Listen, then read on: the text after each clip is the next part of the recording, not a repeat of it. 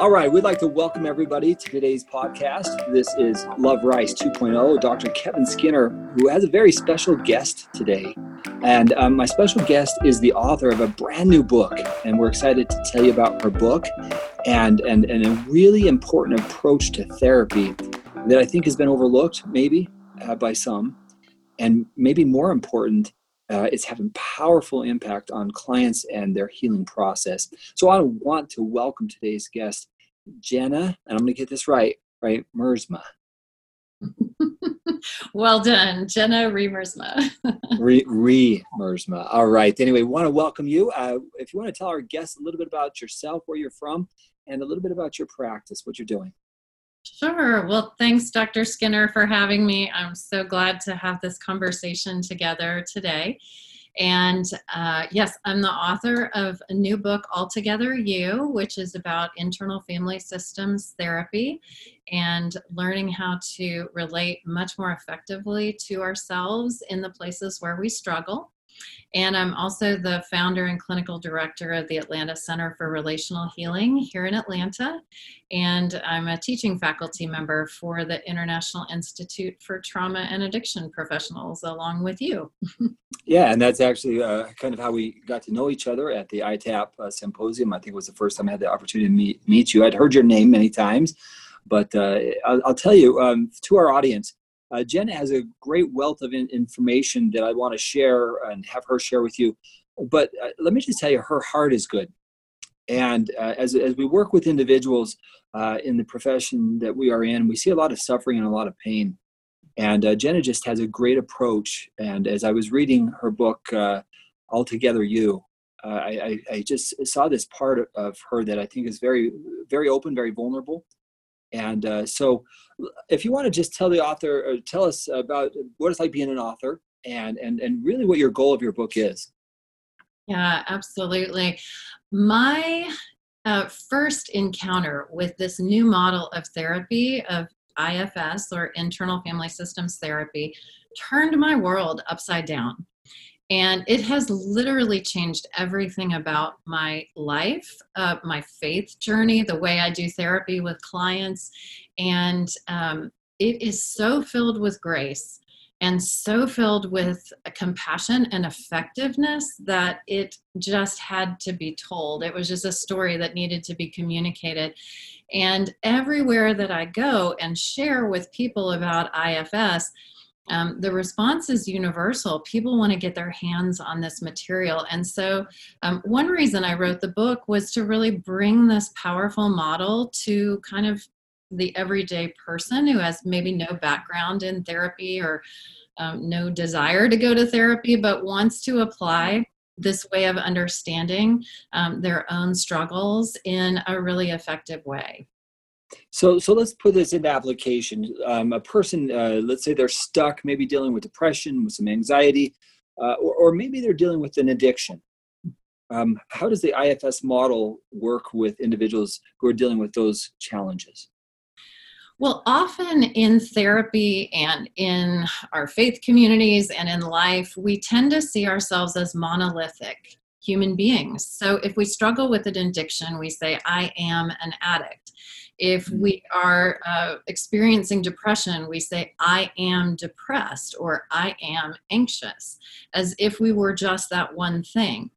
IFS teaches us that we actually all are comprised of many different parts. And it's in fact the parts of us that do those things and have those feelings.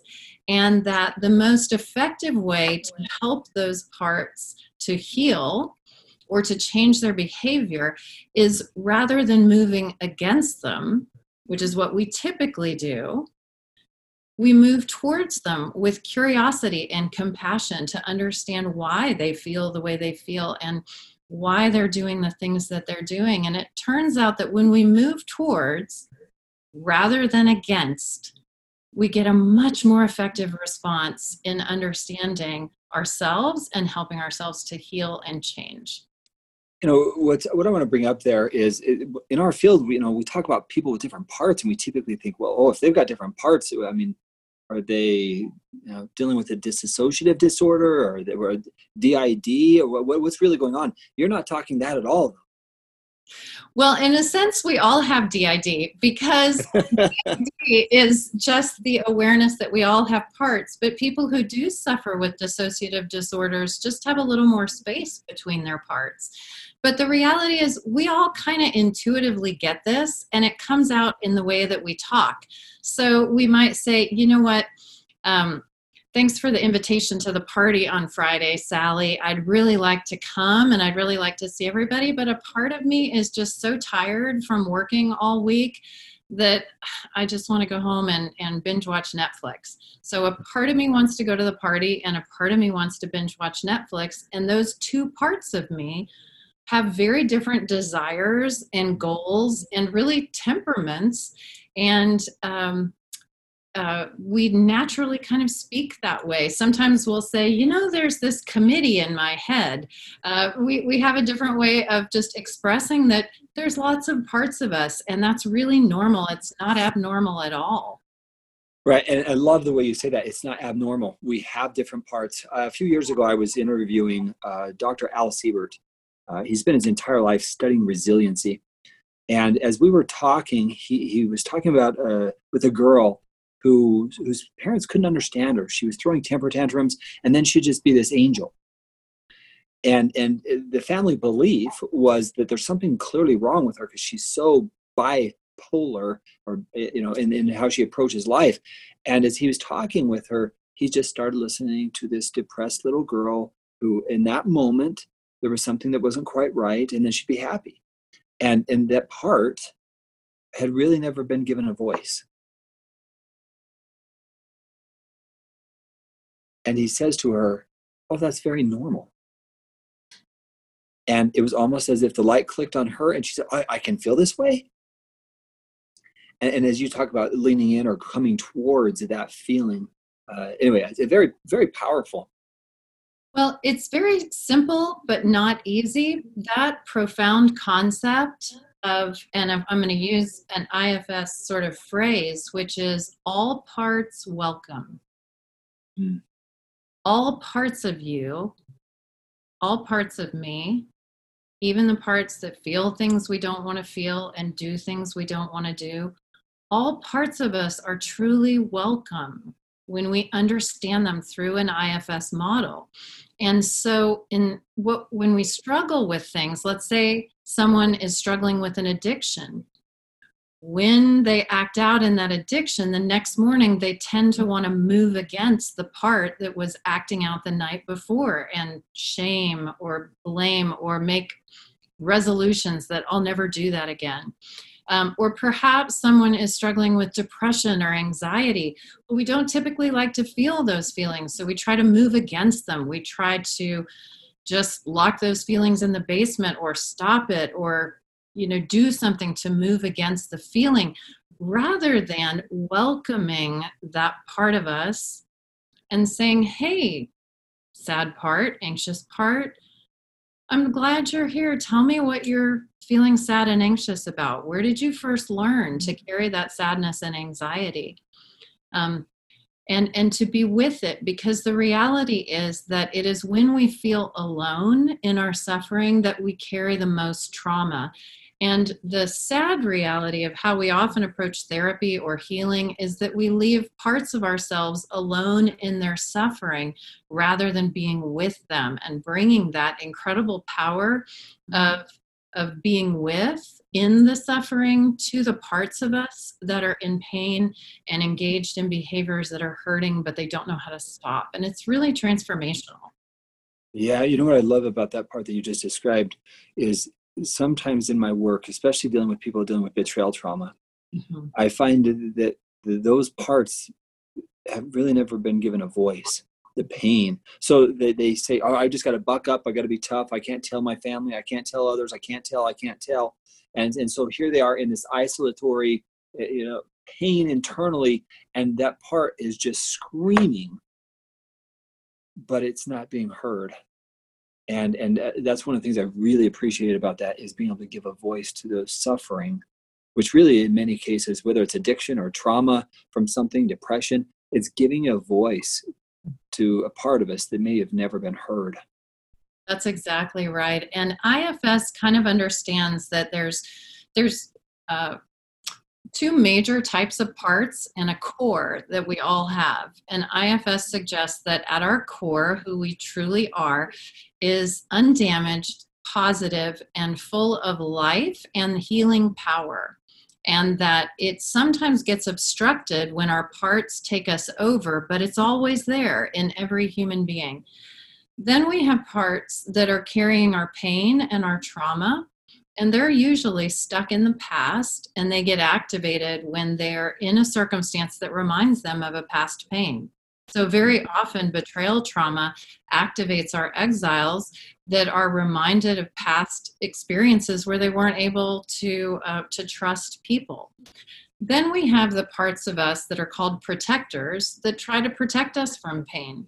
And those are everything from people pleasing and control to addiction and self-harm and suicidal ideation.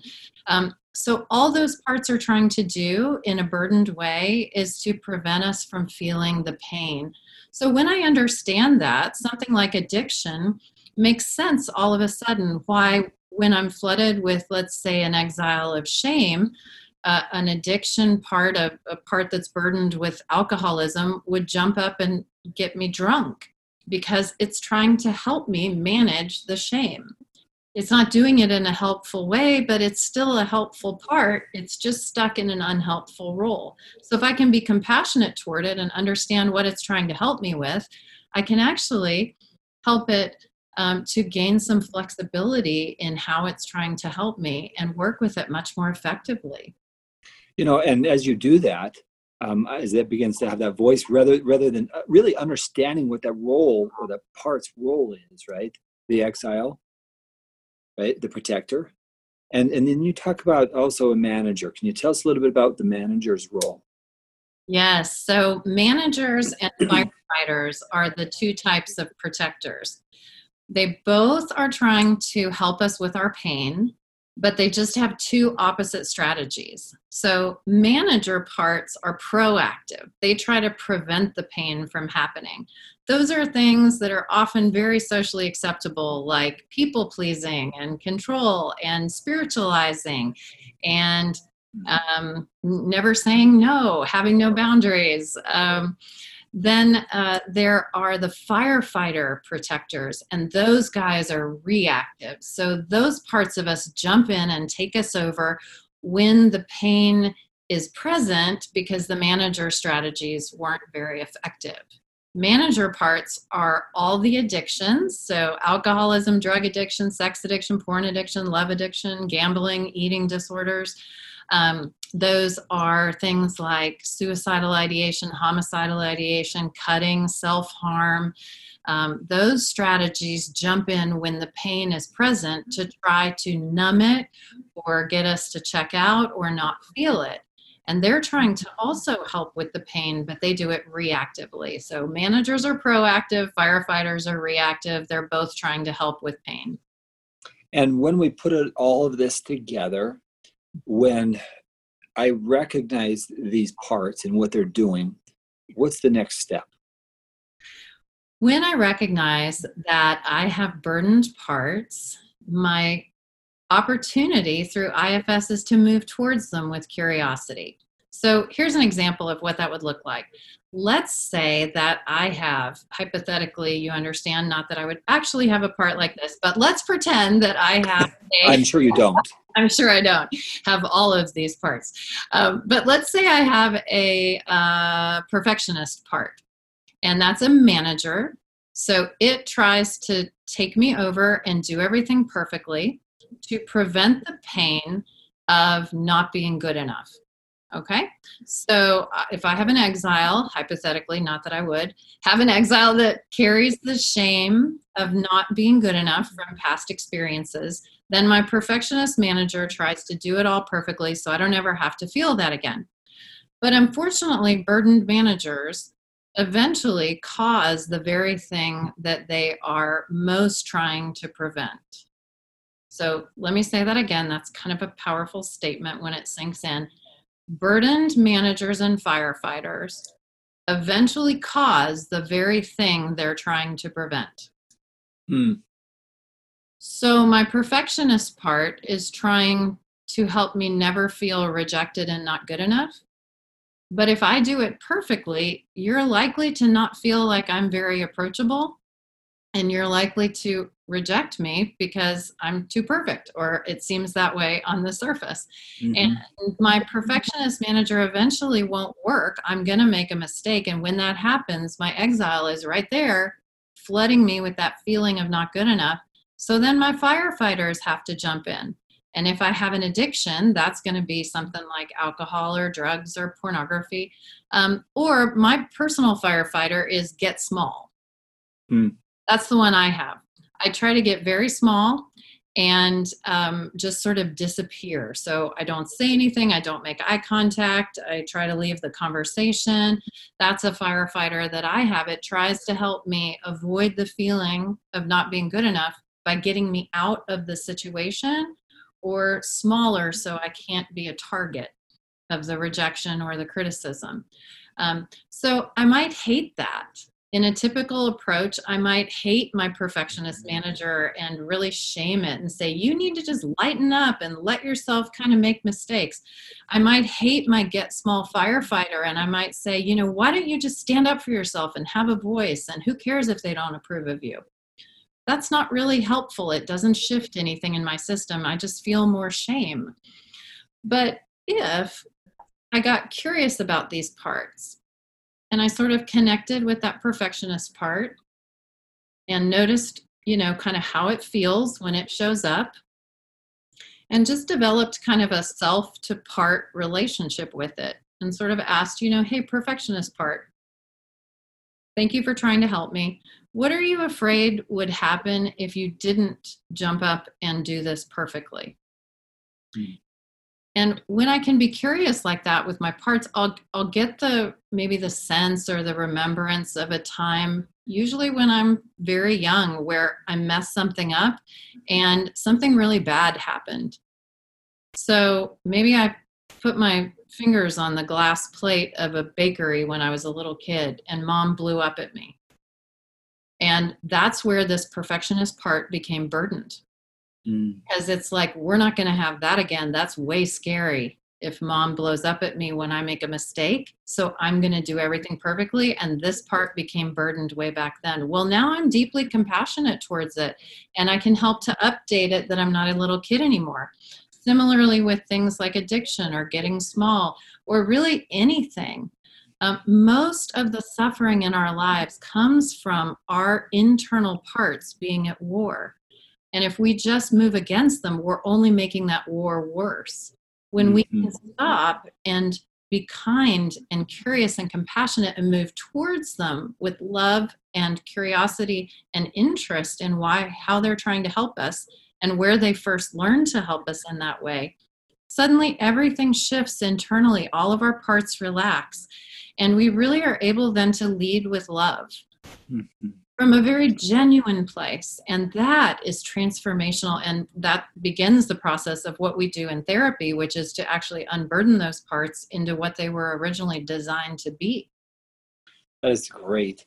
So I want to go into maybe a little bit more of an example with a common population that I've worked with throughout my career, and that's people who've been through betrayal trauma, infidelity, sexual betrayal.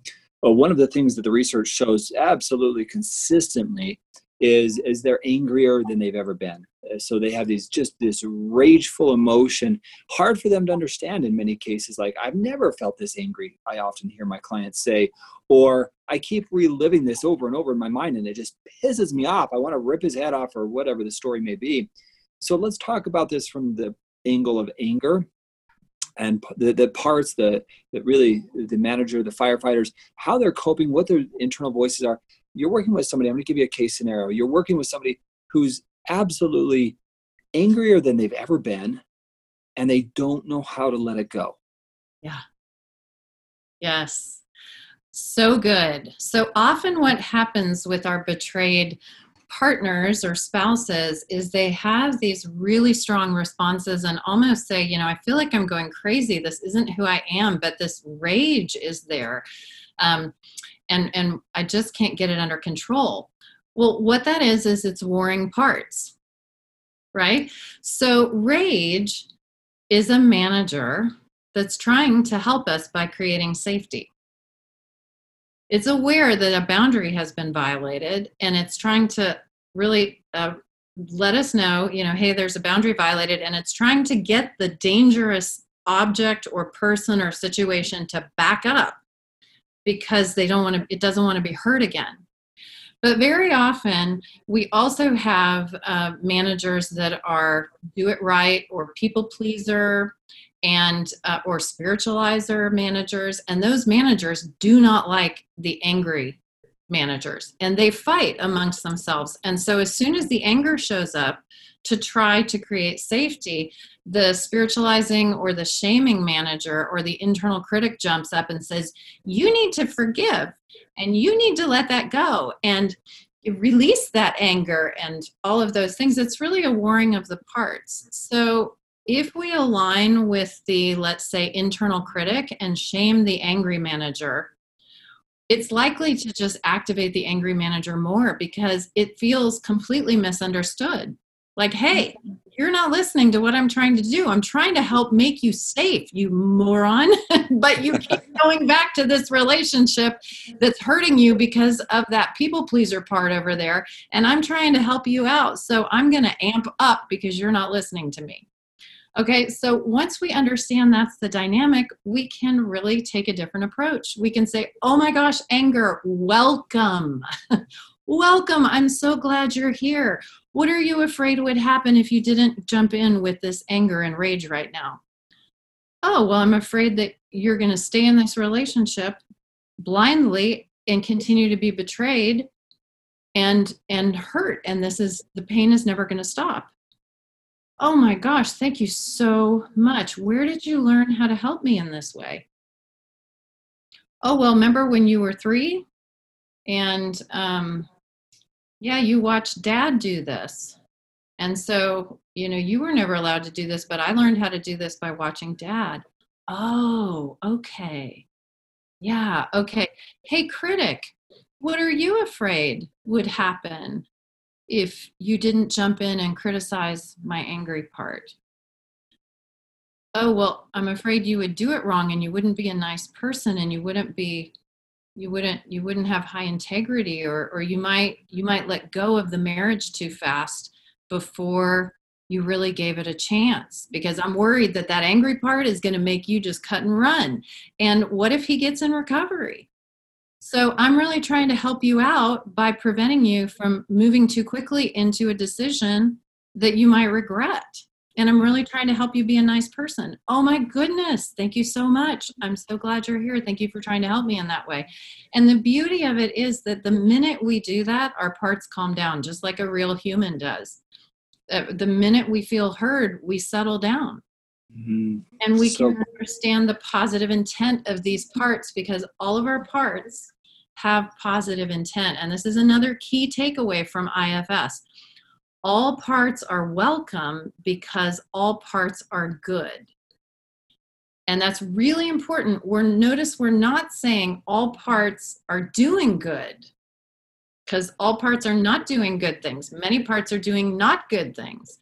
But all parts have good intent. They're all trying to help. And when we can see through the behavior to the positive intent, we now have a transformational relationship with that part that's much more effective than just trying to stop being angry or stop being critical of ourselves.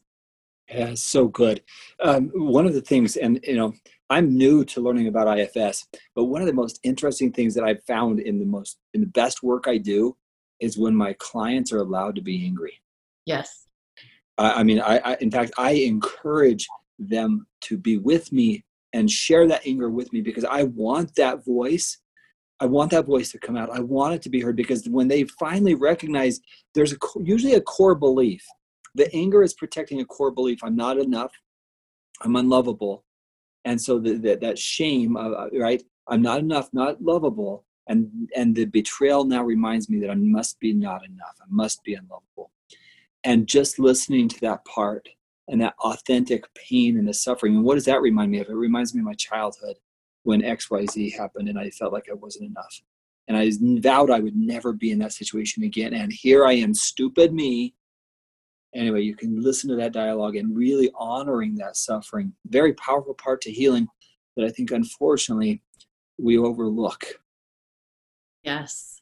And that's exactly it. In IFS terms, the part that's holding that trauma message of I'm not enough is the exile.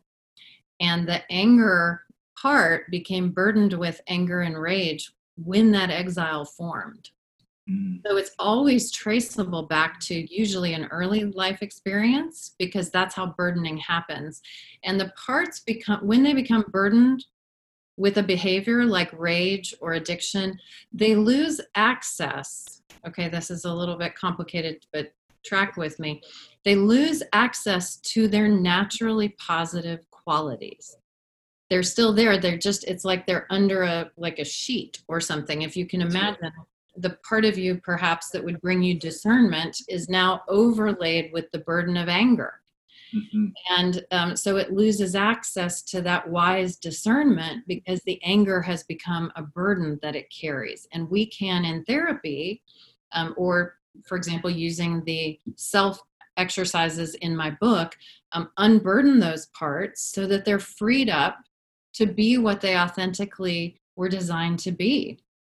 And it's deeply self-compassionate, not from a place of, I need to stop being so critical of myself, but from a genuine place of compassion for the positive qualities of these parts and their positive desire to help. Yeah. And that's just it, to help.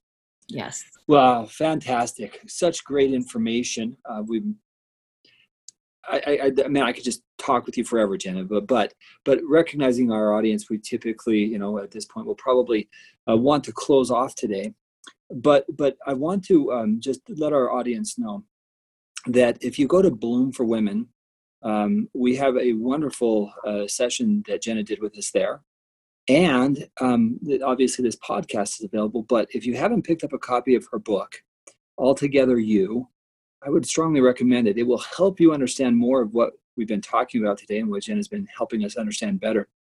Any final thoughts or comments that you would have for our audience today, Jenna? I think my takeaway is really just a repetition of what we said before. What I would love for every single listener to hear and know at a very deep level is that all parts of you are welcome and all parts of you are good. And so I want to invite you into this new, very deeply compassionate, transformational way of relating to yourself and to others, and really embrace that concept. All parts of you are welcome and all parts of you are good.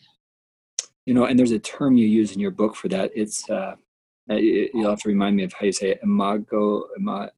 Something. How do you say it? The Imago Dei, which is the God image within. At our core, who we are, who I am, who you are, who every single listener actually is.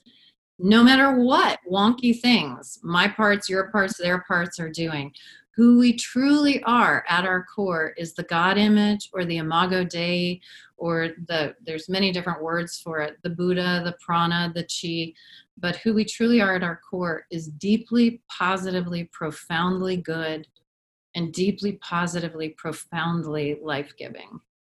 And for 25 years, I've been sitting with people in my office who have been in shame, who've been betrayed, traumatized.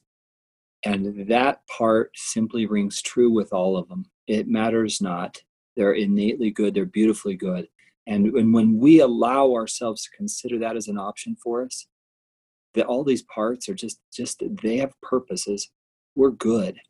And it's allowing that part or those parts to recognize the truth. Exactly. It's a beautiful truth, and it's just a matter of opening our eyes to what is actually there. Awesome. Well, Jenna, I just want to say thank you so much for being with us today. It's been absolutely delightful. Any final thoughts before we end? Thank you so much for having me, and just my love and heart to you and all of our listeners today. Well, thank you for being with us, and to our Love Rice 2.0 audience, we want to thank you. Jenny will be back with us next time. She actually had a situation today she couldn't get out of. So Jenna, thank you for joining us. And to our audience, may you be blessed with health and strength.